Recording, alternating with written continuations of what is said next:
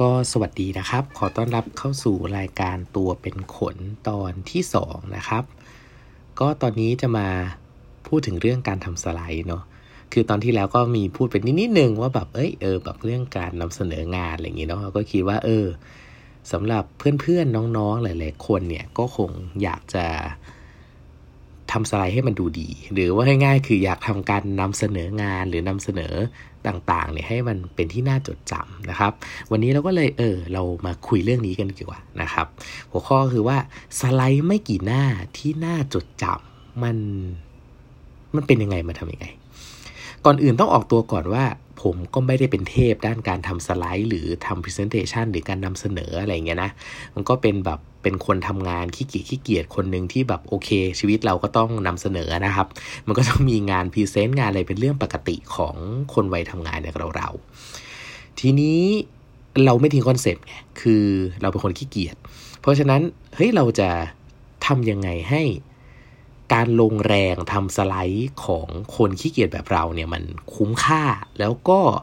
การลงแรงในการทำสไลด์เนี่ยมันได้ประสิทธิผลสูงสุดโดยเราออกแรงน้อยที่สุดนะครับไม่บอกเราไม่ทิ้งคอนเซปต์รายการยังไงเราขี้เกียจกันให้สุดแน่นอนโอเคอันดับแรกเลยเนี่ยเราต้องแยกงานนำเสนอที่อยู่ในมือก่อนนะว่างานนำเสนออันไหนเป็นงานสำคัญซึ่งหลักที่ผมใช้เองเลยนะส่วนตัวเลยในการนำเสนอเนี่ยคือมันเป็นการนำเสนอแบบประจำหรือมันเป็นการนำเสนอแบบ turning point ความหมายคือว่านำเสนอแบบประจำเช่นแบบรายงานประจำเดือนนี่นะครับหรือว่าเป็นการนำเสนอโปรเจกต์ follow up สมมุตินะฮะคือเป็นโปรเจกต์ยาวๆเนาะแล้วก็มีแบบfollow up ทุกเดือน2เดือนหรืออะไรอย่างงี้หรือว่าเป็น monthly report หรือเป็น weekly report ซึ่งถ้าเป็นกลุ่มนั้นเนี่ยสำหรับผมนะผมเรียกว่าไม่สำคัญเลยคือเฉยๆเลยพวกนี้คือทำตามแพทเทิร์นดีที่สุดทำตามแพทเทิร์นหมายถึงว่ามีเฟรมไว้เลยให้ชัดเจนว่าแบบจะพูดเรื่องอะไรจะพูดยังไงมี KPI อะไรมั่งมีเรื่องอะไรต้องพูดมั่งแล้วเดลิเกตไปเลยไม่ทำงานแบบนี้ไม่ค่อยมีมีนิ่งเท่าไหร่นี่ผมพูดตรงๆนะไม่ค่อยมีมีนิ่งเท่าไหร่แต่ว่าเว้นแต่ว่าถ้ามันมีอิชชูคือถ้ามันมีประเด็นที่มันเป็นเรื่องสำคัญทางธุรกิจเช่นแบบมีความผิดปกติอย่างมากโอเคอันนี้เราจะต้องมาดูนิดนึงว่าเราควรจะนำเสนออย่างไรพูดยังไงนะครับแต่ว่าถ้าเป็นพวกงานนำเสนอทั่วไปเป็นประจำเป็นมันลี่อะไรเนี่ยพยายามทำเป็นแพทเทิร์นแต่คีย์ของการทำงานนำเสนอทั่วไปหรืองานนำเสนอเป็นประจำที่เป็นแบบการติดตามงานเป็นรูทีนรีพอร์ตอันนี้นะที่เราเรียกกันเนี่ยนะสำคัญคือต้องชัดเจนว่าจะพูดอะไรจะให้เขารู้อะไรหรือเขาอยากรู้อะไรอันนี้คือสิ่งสำคัญที่ควรจะเหมือนกันทุกครั้งคือคอนเซปต์ของการนำเสนอพวกนี้คือต้องเข้าใจง่ายเข้าใจเร็วปกติคือปกติจบเลยจบเร็วปิดคดีเร็วไม่มีปัญหาอะไรเนี่ยครับก็ต้องทำให้ชัดมีตัวเลขมี KPI ที่จะชี้ว่าแบบมันปกติดีไม่มีอะไรผิดปกติก็นำเสนอไปอันนี้จะง่ายๆแต่ตัวที่อยากมาเน้นในวันนี้คืองานนำเสนอที่เป็น turning point ก็หมายคือว่าเช่นอย่างกลุ่มการนำเสนอโปรเจกต์เพื่อตัดสินใจสมมติที่โปรเจกต์อันนึงที่เราแบบเราอินิเชียตขึ้นมาเองเลยนะคือเป็นสิ่งที่เราคิดขึ้นมาเองแล้วเรารู้สึกว่าอยากได้รับการสนับสนุนว่าง่ายๆคือขอตังค์นะคือไม่มีตังค์แล้วจะขอตังค์จากองค์กรจากผู้ใหญ่ว่าแบบขอหนุนงานนี้หน่อยอันเนี้ยงานสำคัญอันเนี้ยต้องดูในรายละเอียดอีกอันนึงคือเช่นพวกการสอนเนี่ยผมก็เข้าสัมมนาเข้าเรียนเลยมาบ้างระดับหนึ่งก็พอสมควรนะฮะคือมันบอกได้เลยว่าคนสอนเนี่ยตั้งใจหรือเปล่าจากตัวสไลด์เนี่ยจากวิธีการสอนจากวิธีการนำเสนอเพราะฉะนั้นบางคนถ้าแบบอย่างน้อยถึงเขาไม่เสียตังค์มาฟังเรานะเขาเสียเวลามาฟังเราก็ควรจะให้ความสำคัญกับคนฟังกลุ่มนี้จะเป็นสอนจะเป็นแชร์ริ่งจะเป็นอะไรก็แล้วแต่ที่เป็นลักษณะพวกนี้นะฮะควรจะตั้งใจนิดหนึ่งในการเตรียมในการทำนะครับแล้วก็กลุ่มสุดท้ายคือกลุ่มนำเสนอนายใหญ่ซึ่งผมว่าอันนี้ทุกคนเทคซีเรียสอยู่แล้ว เวลานายใหญ่ๆมาคนที่ตัดสินชะตาชีวิตคุณได้เนี่ย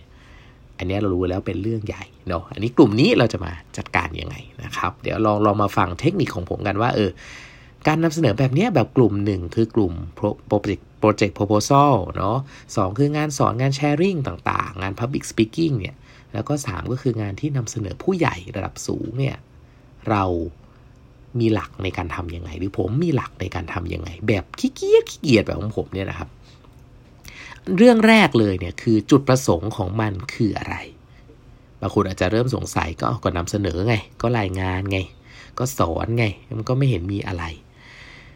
มันต้องคิดลึกนิดหนึ่งฮะคือเราขี้เกียจเนี่ยเราขี้เกียจเรื่องมือเนาะแต่เราสมองเรายังคิดได้ถูกไหมเราก็คิดไปได้เรื่อยๆว่าแบบจุดประสงค์ครั้งนี้มันคืออะไรอย่างเช่นพวกงานสอนงานแชร์ริ่งเนี่ยเราต้องการสร้างความจดจำบางอย่างให้กับคนฟังแต่ถ้าเป็นกับนายใหญ่กับโปรเจกต์ยิ่งโดยเฉพาะการเสนอโปรเจกต์เพื่อของเงินนะครับผมบอกเลยว่าจริงๆแล้วเนื้อลึกๆของการนำเสนอโปรเจกต์คือการทำให้เกิดการยอมรับในแนวคิดของเรายอมรับในตัวตนของเราว่าเฮ้ยโปรเจกต์นี้เราคิดมาดีนะเชื่อว่าเราสามารถทำให้สำเร็จเชื่อว่ามันเกิดประโยชน์ต้องให้เขาเกิดความเชื่อกับเรานะฮะไม่ใช่กับโปรเจกต์ด้วยนะกับตัวเราเนี่ยเป็นเรื่องสำคัญหรืออย่างเป็นเรื่องของการตัดสินใจว่าเขาจะตัดสินใจบางอย่างว่าจะทำไม่ทำอะไรอย่างนี้เราต้องมองให้ออกว่างานนำเสนอครั้งนี้เป็นเพื่ออะไรหรือบางครั้งอาจจะเป็นเพียงแค่เพื่อปูพื้นฐานเขาก่อนให้ผู้ใหญ่เข้าใจสถานการณ์อะไรบางอย่างก่อนแล้วแบบจังหวะคุกเพื่อที่จะให้เขาตัดสินใจเนี่ยค่อยว่ากันอีกสเต็ปนึงก็จะเป็นแบบนั้นก็ได้อันนี้เราต้องเซตสเตจให้ดีๆเลยว่าตกลงครั้งนี้จุดประสงค์คือเรื่องอะไรต้องการให้เกิดอะไรขึ้นจากการนำเสนอครั้งนี้เรื่องต่อมาคือการเข้าใจเรื่องราวความหมายและความสำคัญของตัวงานที่นำเสนอว่ามันมีแบ็กกราวด์ยังไงรวมถึงเรื่องราวความหมายและความสำคัญของคนฟังด้วยนะฮะว่าเขาให้ความสำคัญกับเรื่องอะไรอย่างที่บอกในตอนที่แล้วว่ารู้เขารู้เรารบ100 ครั้งชนะ100 ครั้งนี่คือเรื่องจริงเพราะว่าบางครั้งเราต้องการให้คนยอมรับคนจดจำเราหรือตัดสินใจอะไรบางอย่างเกี่ยวกับโปรเจกต์เนี่ยเราต้องอ่านใจเขาให้ได้ก่อนว่าเขาอยากได้ยินอะไรไม่ใช่ได้ยินเลยหมายถึงว่าแบบเราผู้ใหญ่ก็ต้องอยากได้ยินแต่ข่าวดีเรื่องไม่ดีเราก็ต้องแบบเล็กๆตัวเล็กๆเหมือนแบบคำเตือนอะไรอย่างนี้เนาะไม่ให้เขาเข้าใจไม่ใช่อย่างนั้นนะฮะแต่ว่าเราก็ตรงไปตรงมาในการทำงานแต่ว่าเขาอยากเห็นอะไรจากเรื่องเหล่านั้นยกตัวอย่างอันนึงที่ผมชอบทำบ่อยๆผมก็จะแนะนำน้องๆเพื่อนๆทีมงานบ่อยๆว่าเวลามันมีปัญหาเนี่ยหรือมันมีความผิดปกติเนี่ยอย่าหมกเปิดไปเลยคือเปิดโล่งๆเลยถ้าพูดภาษาผมคุยกับเพื่อนก็คือเรียกว่าเปิดแผลให้แทงคือเอากันให้เห็นไม่ต้องซ่อนเพราะว่าถ้าซ่อนคนจะอยากเขี่ยแต่ถ้าเราไม่ซ่อนเราเปิดเห็นเลยเนี่ยมันแสดงความเป็นลูกผู้ชายของเราด้วยว่าฉันแฟร์กับเรื่องนี้นะฉันจริงใจกับการนำเสนอฉันจริงใจกับการบริหารงานเราไม่หมกเม็ดเราไม่กักแต่ว่าผู้ใหญ่เนี่ยเขาไม่ได้อยากรู้แค่เรื่องเฉยๆครับเขารู้ว่าเราอยากทำอะไรต่อเขารู้ว่าอยากรู้ว่าเราจะแก้ยังไงและเราจะป้องกันยังไงเพราะฉะนั้นถ้านำเสนอแต่แฟกต์เฉยๆเนี่ยหน้าหงายทุกรายยิ่งเปิดแผลยิ่งหงายหนักเพราะฉะนั้นเราต้องมาให้ครบคือถ้าเราคิดจะเปิดแผลแล้ววิธีป้องกันคืออะไรวิธีแก้ไขคืออะไรนี่คือความหมายและความสำคัญของการนำเสนอครั้งนั้นๆซึ่งพอจุดประสงค์หรือประเด็นของการนำเสนอเนี่ยมันเปลี่ยนแปลงไปในแต่ละครั้งเนี่ยเรื่องราวกับสไตล์ก็จะเปลี่ยนไปด้วยถ้าว่าง่ายคือถ้าคอนเท็กซ์มันเปลี่ยนนะครับสไตล์และเรื่องราวมันจะเปลี่ยนไปทันทีผู้ฟังก็เป็นปัจจัยหนึ่งที่ทำให้เรื่องราวมันเปลี่ยนยกตัวอย่างง่ายๆเลยคือถ้าผมเวลาทำนำเสนอกับคนไทยเนี่ยผมจะแบบหนึ่งแต่ถ้านำเสนอกับคนต่างชาติโดยเฉพาะยิ่งถ้าเป็นคนต่างชาติแล้วเราใช้ภาษาที่3ความหมายคือไม่ใช่ทั้งภาษาเราและไม่ใช่ทั้งภาษาเขาแล้วเป็นภาษาที่3ในการนำเสนอเนี่ยลีลาเยอะไม่ค่อยรอดฮะเพราะว่ามันสื่ออารมณ์ไม่ค่อยได้เพราะฉะนั้นสไตล์และเรื่องราวเนี่ยมันจะค่อนข้างเน้นไปที่ชัดเจน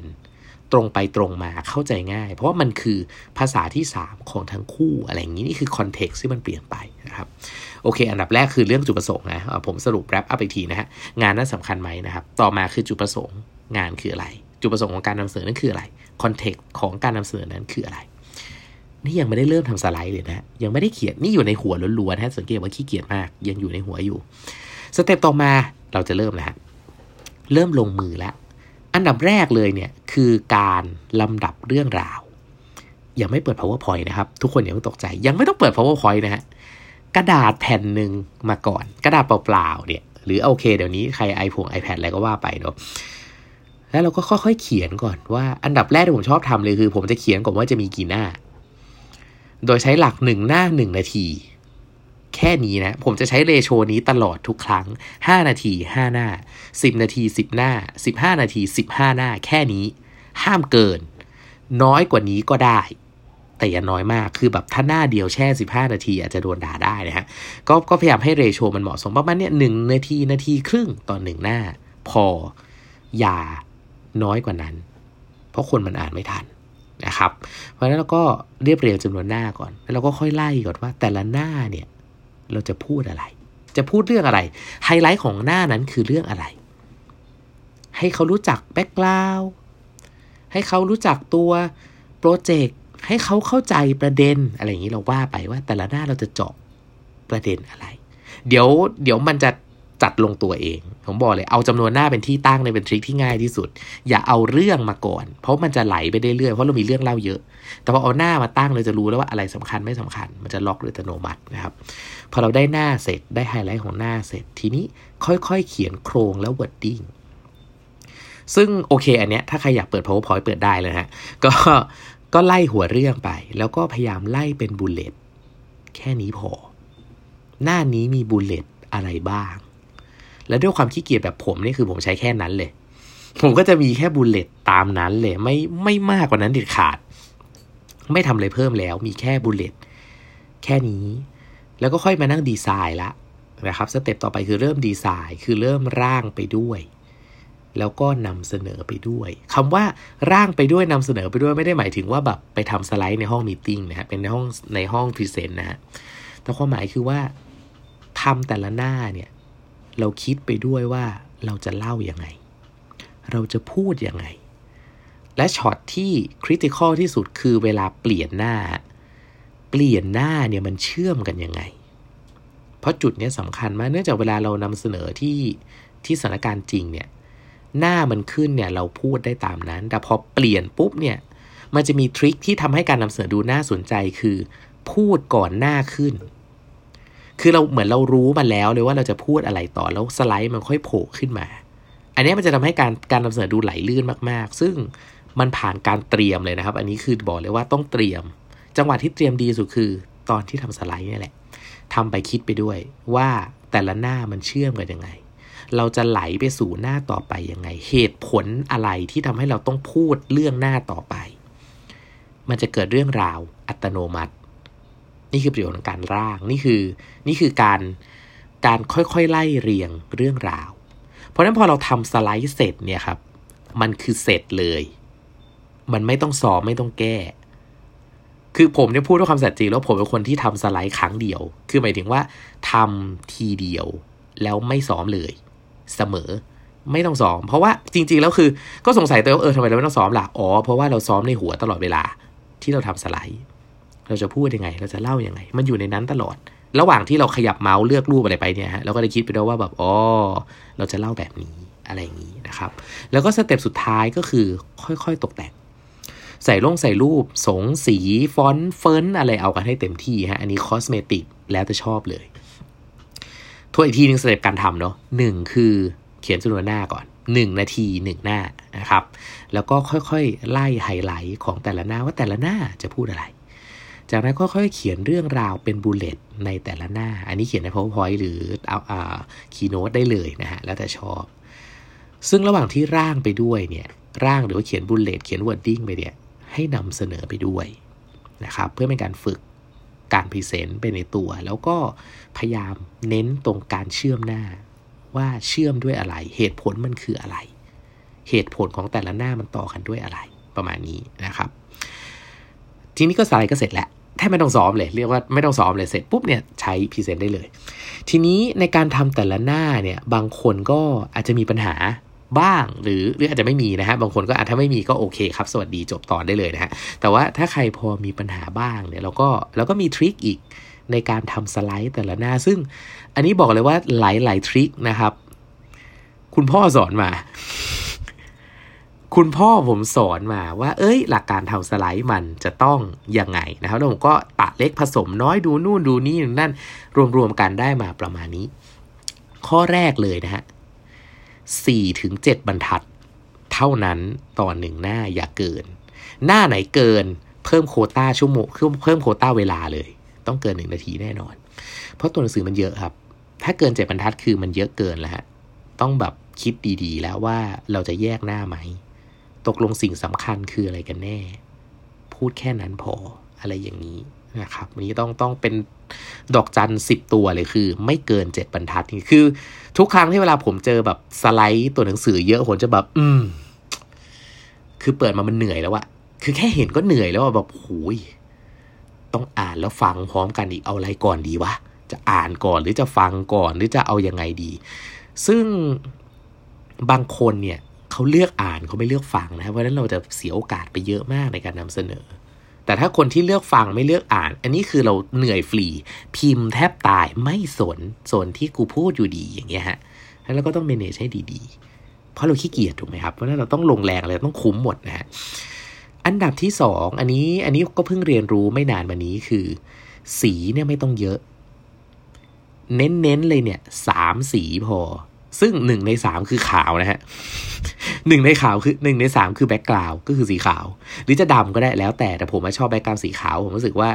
default มันขาวมันง่ายดีเขาไม่ต้องเลือกอะไรเยอะนะครับ3สีไม่เกิน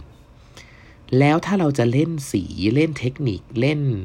ลีลาต่างๆให้เป็นเน้นที่เฉดกับความเข้มของสีเดิมเนี่ยจริงๆแล้วถ้าเป็นใน PowerPoint หรือ Keynote มันจะมีให้ปรับความเข้มปรับ Scaling อยู่ประมาณ5ระดับเอามาใช้ให้หมดนะแต่ว่าส่วนใหญ่มันใช้ประมาณ2นะ2ใน5ใช้อยู่สัก2อันอีกอันนึงก็คือพวก transparency ความใสของสีอันนี้ก็เอามาใช้ได้เอามาสร้างเทคนิคต่างๆแต่ทำให้สีเนี่ยมันคุมโทนนะมันชัดเจนแล้วก็มันดู professional ผมบอกเลยการที่คุณใช้สีน้อยเนี่ยมันทำให้สไลด์คุณดู professional มากๆเพราะว่ามันมีเรื่องสีของแบรนด์เรื่องอะไรเข้ามาเกี่ยวซึ่งมันทำให้สไลด์คุณดูเป็นทางการโดยอัตโนมัติแค่เลือกสีน้อยๆแค่นั้นนะฮะแต่ต้องคิดมาแล้วนะครับว่าใช้สีอะไรบ้างที่มันยิ่งโดยเฉพาะถ้าเป็นสีตาม CI ของบริษัทคุณเนี่ยมันจะยิ่งดูแบบเป็นทางการดู formal ดู professional ดูมืออาชีพมากๆนะครับวันนี้เป็นไกด์อันต่อมาเรื่องการจัดวางจัดหน้าเนี่ยอันเนี้ยไม่มีสูตรตายตัวแต่ผมบอกเลยว่าเทคนิคผมใช้ประจำเลยคือลอกครับ เวลาเราเห็นสไลด์ชาวบ้านชาวช่องที่สวยงามเนี่ยหรือโดยเฉพาะสไลด์คนนอกเวลาไปงานสัมมนาเห็นเขาใช้แบบอุ๊ยสวยว่ะสิ่งที่ต้องคิดตามมาในใจเลยคือต้องถามตัวเองทันทีว่าเฮ้ยทำไมเราถึงรู้สึกว่ามันสวยทำไมมันสวยองค์ประกอบมันคืออะไรรูปใหญ่